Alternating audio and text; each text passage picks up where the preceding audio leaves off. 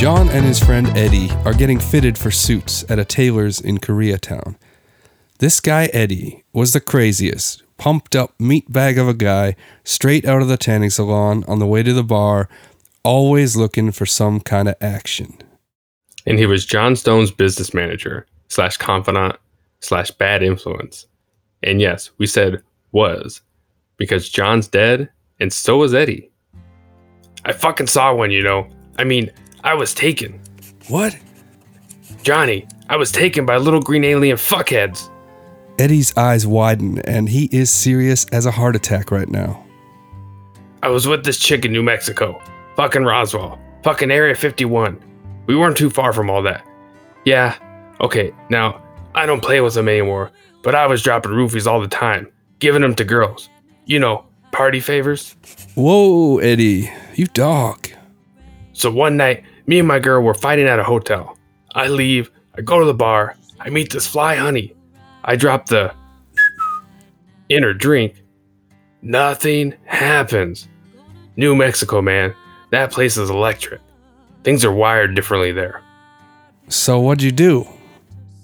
I walk her home, and somewhere in there, it was just unbelievable, man. The lights, the little green man, 3 of them. It was like a fucking movie or something. At first, I thought it could have been the coke or the ketamine, but nah, I've done those things 1,000 times before. This was different, Johnny. You were doing coke and ketamine? Johnny, they were aliens. They took me up in their fucking ship. It was wild, man. I woke up half naked in my apartment. I think they probed my ass or something. Holy shit. I don't remember that part, but there was some kind of space gel on my ass. Swear to fucking God, Johnny. Wow, Eddie. Just wow. The fly honey Eddie met was a dude. The person switched drinks with Eddie. He took the roofie, and then this dude and their friends had their way with Eddie. But hey, aliens might have been watching.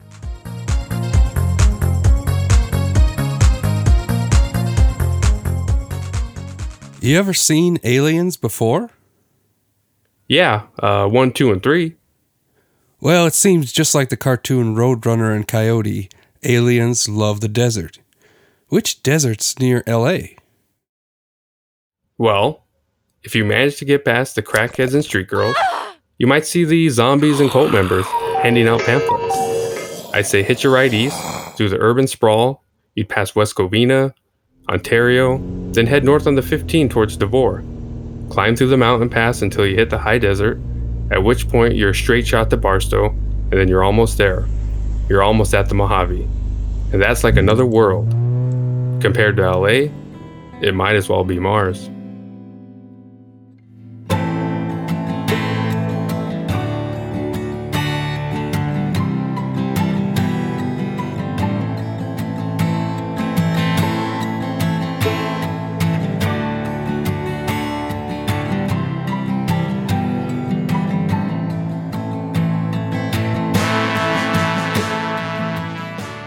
The Mojave Desert actually has several mountain ranges.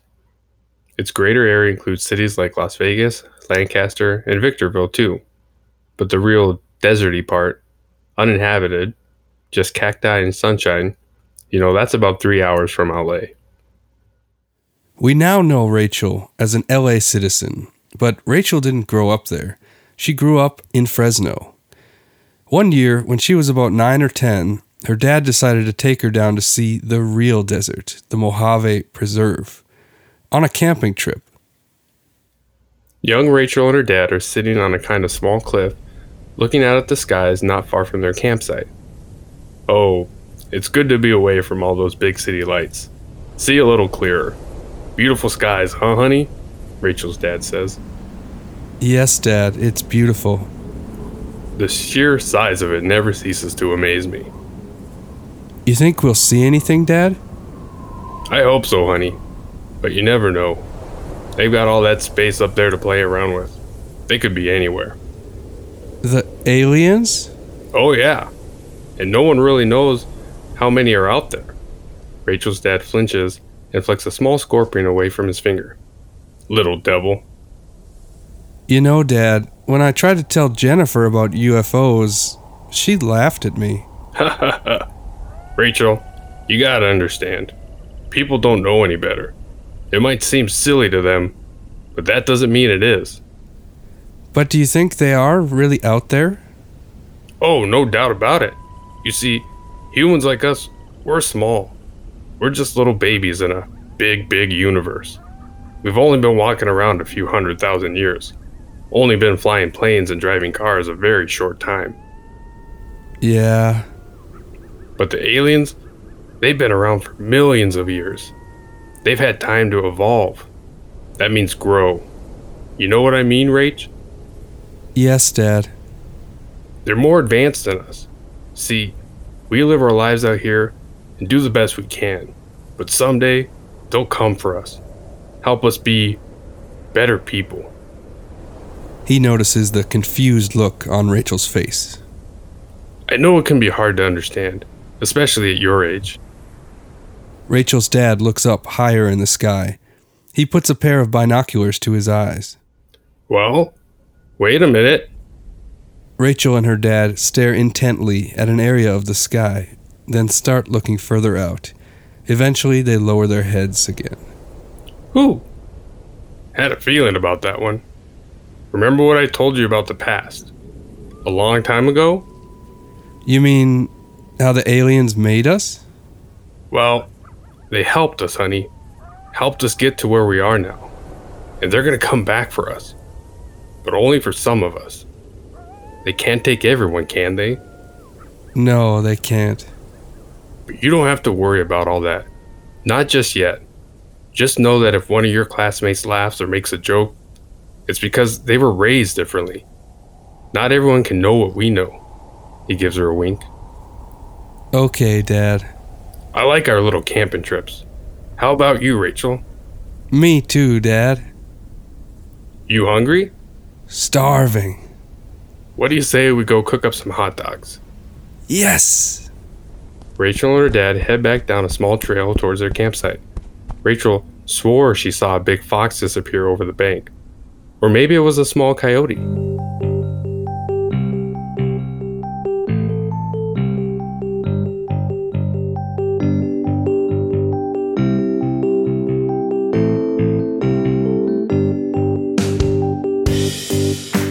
Back in LA, grown-up Rachel is waiting for her turn to audition, along with a bunch of other actresses. There's a TV on in the corner with local news playing. Rachel looks around the room at the other women who have shown up for the casting call. They're all blonde, rather busty, and seem to be staring indirectly at Rachel for some reason. Jeez, it's like a Sharon Stone convention in here. How many gallons of bleach are sitting in this room right now? Well, maybe blonde is the way to go. I'm sure it would look okay on me, and besides, no one in the entire room was actually a natural blonde. Just seems like so much maintenance. Stacy says that if you don't pay to have it done right, it'll look green in a couple weeks. Not to mention that I don't have any money right now. I mean, shit. I have one more month of rent money, and that's it. I can barely afford to eat. What am I gonna do? I gotta get a job soon. My dad is gonna kill me if I ask for any money. Wait.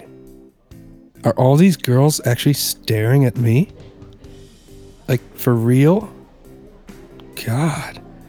I swear the whole room is staring at me right now. I mean, what the hell? What did I ever do to these girls? How could they all be in on it? There is no way they all know each other. What happened to, like, girl power? Wow. Seriously. God, I just hate people sometimes. It'll be fine. It's just a few more minutes and hopefully they'll call me in. Rachel takes a long stretch and a yawn in her chair. She reaches into her back pocket and pulls out the flyer for the casting call. The flyer reads, "Casting call for women's deodorant commercial between 10 a.m. and 1 p.m. Blondes preferred." Her eyes widen as she thinks. Oh shit. Oh fuck. I am a complete moron. What am I gonna do? Wait, if I leave now, everyone will know that I know. Shit. This is not good. Damn, how stupid am I? What am I gonna do? Rachel stands up, ready to get out of there. Then an assistant comes in. Rachel? Rachel West? Rachel turns over her shoulder to look back, frozen like a deer in the headlights. Yes? The assistant looks her over. Okay, come with me. Rachel follows him down a well-lit hallway. Hanging on the walls are various movie posters, old and new. She's led into a small room. As she enters, she notices 2 men and 1 woman, an executive type, and a camera. This is Rachel West. Hi, everyone. Hi, Rachel. Do you have a headshot? Rachel reaches into her bag, fumbles for a moment, and hands one to the casting director. Thanks. Have you done any work on set before? Well, not technically, but I was in several low-budget movie projects in high school. Okay, no worries. The second guy next to the casting director starts to chuckle under his breath. He moves his head around to get a closer look at Rachel's hair.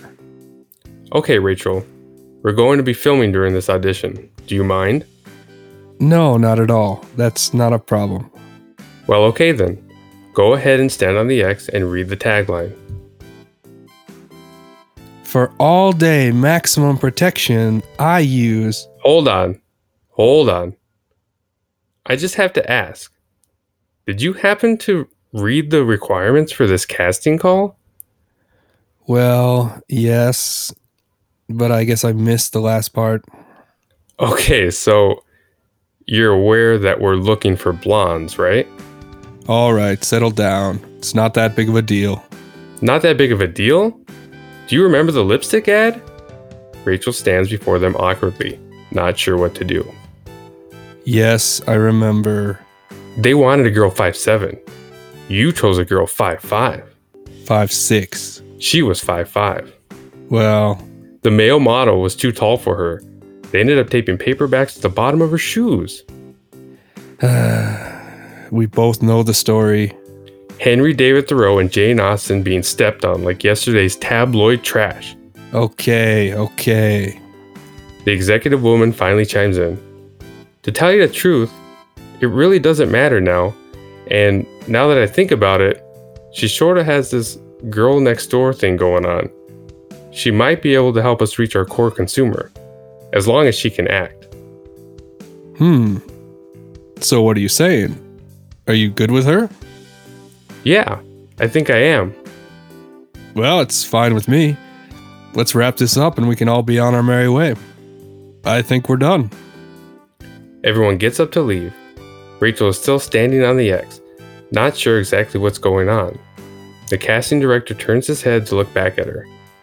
Hey, you got the callback. Do you think you can handle working on set? What? Yes, I can. Does this mean I got the part? We're going to ask you to come back, but we like you for the commercial. We have your info. My assistant will reach out to you with the details. Please see yourself out. Thanks. Rachel walks out of the room, still in shock as she closes the door. She jumps up and down with excitement. She regains her composure, walks down the hallway, takes a deep breath, and opens the door to the waiting room, walking through, confident and smiling.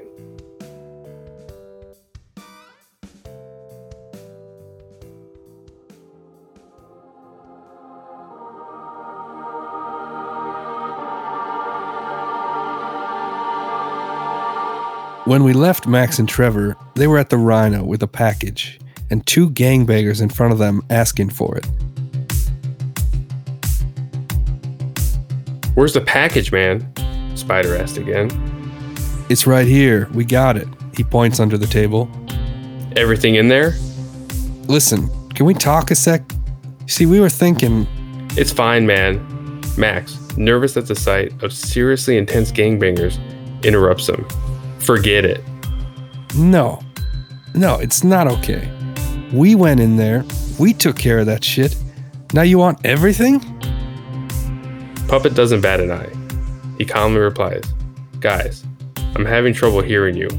Let's go into the bathroom for a minute. I don't want to let any of these fools hear too much.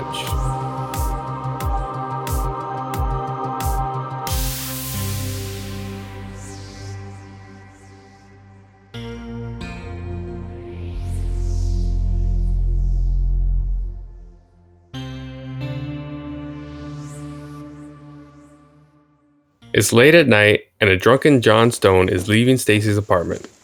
Could he be drunk on Strawbridge wines? Well, matter of fact, I am. That's our sponsor this week. Chalky asphalt, unripe melon, unctuous cigar box charcoal with fruity notes. Hi, I'm Walter Strawbridge, and these are just a few of the many notes in the symphony of deliciousness you'll find in each and every Strawbridge wine.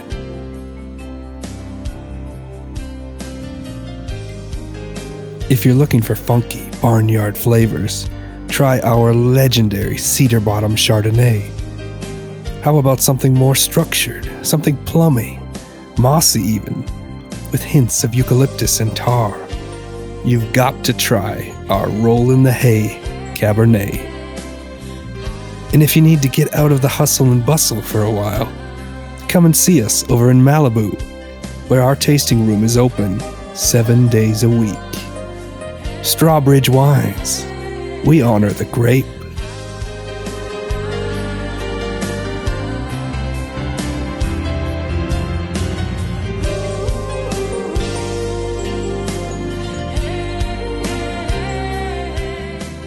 A drunken John Stone is leaving Stacy's apartment. He finds his car on the street, opens the door, and struggles to put the keys in the ignition. The car finally begins to move. In John's mind, the street in front of him turns into a major raceway, and he's driving a 60s Ford race car, not unlike the one his dad drove way back when. He's decked out in a flame-proof, aluminized racing suit. He approaches a left turn, perfectly leans into it, and speeds full power down a straightaway. A blur of screaming fans passes by in a flash.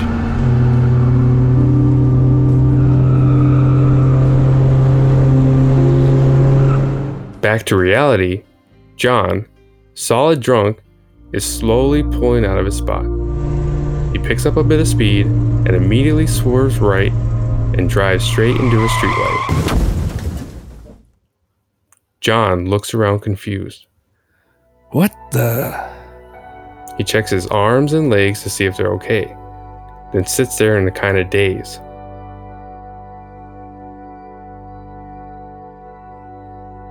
Sir, a police officer opens his door and shines a flashlight in. John clearly looks drunk as he squints at the cop. What seems to be the problem here? Are you all right, sir? Yeah, I'm fine. I just, there's a spot of grease or something, but I haven't done anything wrong. Sir, you've clearly had too much to drink tonight. Are you serious? How could you possibly know that I've been drinking? John leans back in his seat, arms crossed. The officer turns his head to look at the crashed car, the streetlight, and John Stone's drunken, bloodshot eyes. I had one, by the way. Sir, I'm going to have to ask you to step outside. I know my rights. I'm a taxpaying citizen, for fuck's sake. I'm not going to ask you again. And if I refuse? Then you'll spend the night downtown. John reluctantly gets out of the car and is given a field sobriety test. He fails and a scuffle ensues as John tries to get back in his car. The police officer punches John in the stomach and throws him to the ground. Within minutes of being in the back seat, John passes out.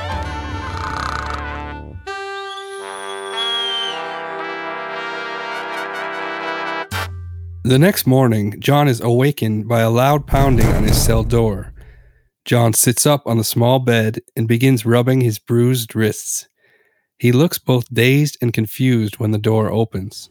Come on, get up, let's go, the cell guard says. What am I doing here? You're being released. But nothing. Grab your shit and let's go. John is led out of his cell, down a long corridor, and through a wrought iron security door. He's handed a clear plastic bag containing a Velcro wallet and a Rolex watch. The cell guard leads him down a hallway to an interrogation room. Sit down, Have some coffee. I thought you said I was being released. Take a seat. Well, I have rights, you know. The sooner your ass is in that seat, the sooner you will be released. John sits there for 30 minutes before a plainclothes officer walks in. Let's call him PCO. He stares at John as he lays a manila envelope on the table and sits down. Good morning, Mr. Stone. Sleep okay? You have got to be fucking kidding me right now. I'm friends with the commissioner, and when he finds out about the kind of shit you're pulling, oh, you just fucking wait. John, you won't be talking with any commissioner, so just settle the fuck down. What? Excuse me? You think you can just detain someone against their will? Oh, you're no someone, John. You see, people think you are a local businessman who cares about the community. But I know who you really are. You're John Stone, the biggest piece of shit asshole heroin smuggler in this entire country. I don't know what you're talking about. PCO hands John a photo. This vehicle was sold last month to a Mr. Gonzetti, was it not? I have no idea. You know how many cars flow through my dealerships on a weekly basis? This is your signature on the sales form? Is it not? Well, that's a standard sales form. PCO hands John another picture. I'm going to cut to the chase, John. You may not have any idea how this car came to be laced with heroin, but I do. You see, we've been watching you for some time. We know of your involvement with the Mexicans and the Italians. We know that your car dealerships play a key role in this operation. You can sit here and deny it all day long, you piece of shit, but it won't stop us bringing this whole thing to a halt. You're going to have to ask yourself, which side do you want to be on? John begins to cry uncontrollably.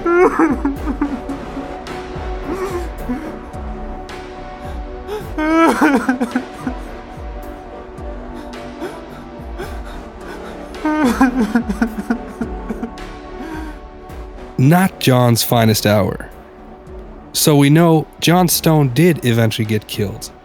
A burglary in his home gone bad. And in the last episode, we learned how his wife Terry met the same fate. But it's interesting to see how it ended up that way. That's right. So John made this deal with the Italians, and the Mexicans started smuggling drugs in via his Ford dealerships. When the cars got stateside, the Italians mostly took over. John was making some money, living the dangerous life of crime. There was a little too much. And he went a little overboard on the... John had his wife Terry, plus a girlfriend on the side, Stacy, and he started getting a big head. The operation wasn't exactly running perfect at that point, but it was John who got a bit cocky and tried to play both sides. The Italians weren't offering the same kickbacks that they used to, so he started talking with the Mexicans. He even had the gall to make some type of threat to Vincent on the phone. Now we find John on one of those cool California evenings, his neighbors barbecuing away, three amigos playing on someone's porch TV.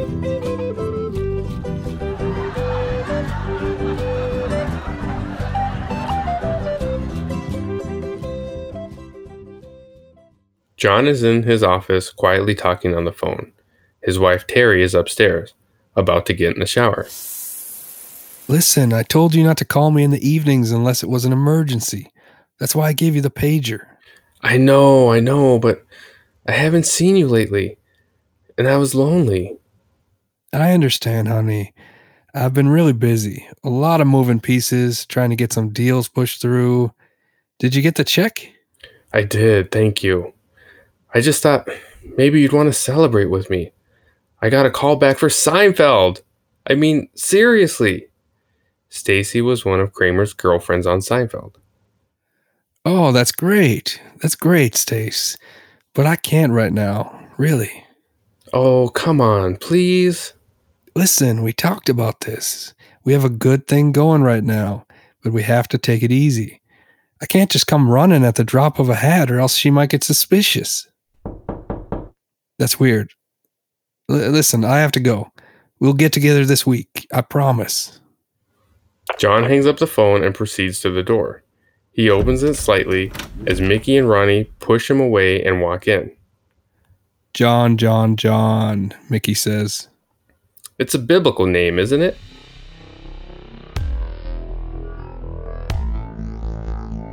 Now remember, John's met Mickey and Ronnie before, these Italian thugs. But he doesn't know exactly what these guys are doing barging into his home. It can't be good, though. Oh, he knows. He knows. You don't say something pig-headed to a guy like Vincent and just forget about it. Well, he damn well should know that, but why are they here now, he wonders. Sounds like John is in a bit of a jam. Want to get away from it all? We offer you escape. John could use an escape, and so could we. You know, John Stone's dad flew a P-51 Mustang back in the war days, and he found himself in a real tight spot 48 years earlier to the day, January 7th, 1948, while stationed in Kentucky. His dad went up with a friend and colleague, Captain Thomas Mantell, and they ended up chasing a UFO. Holy moly! What in the world is that thing? Mantell, do you have the object in view? Stone Pony, I'm chasing him. Watch your speed there, buddy. The object appears to be, well, moving in such a way that... Nothing more was ever heard. Mantell and his Mustang crashed and went down in pursuit of an unidentified flying object. John's dad had to turn back with engine trouble just minutes before that. There are some different opinions as to what actually happened. This was one of those far-reaching stories in the press about UFOs, one of 3 big ones in 1948. They would later say he was chasing a skyhook balloon, and when he stopped paying attention to his own altitude, he blacked out and crashed. We'll let you be the judge. Whoa, I think I just felt another tremor. Sometimes that's a sign of something bigger coming. While I'm about to pop open another delicious Strawbridge wine and think about it.